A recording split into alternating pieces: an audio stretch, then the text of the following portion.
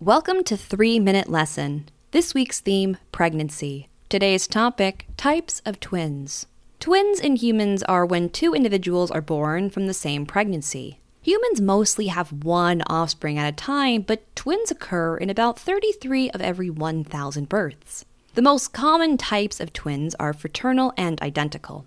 Fraternal twins are genetically full siblings, as they come from two different eggs from the mother that happen to be present at the same time and are fertilized by two different sperm from the father. The other type of common twin is identical, where only one egg is fertilized by one sperm, but divides and two genetically identical individuals develop. Fraternal twins are far more common, at about 23 per 1,000 births. Identical twins occur in only 3 in 1,000. There are two different categorizations of identical twins depending on when the one embryo becomes two. The later the division happens, the more they share in utero. They can share an amniotic sac, one umbilical cord that branches into two, and even one placenta.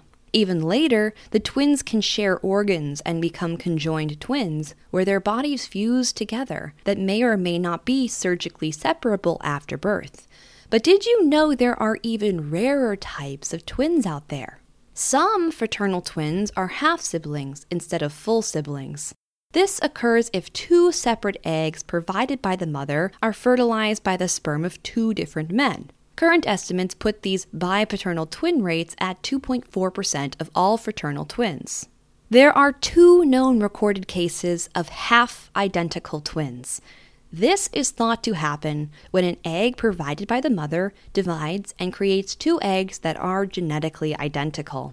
Normally, when females produce eggs, each one is a distinct mixture of her maternal and paternal DNA.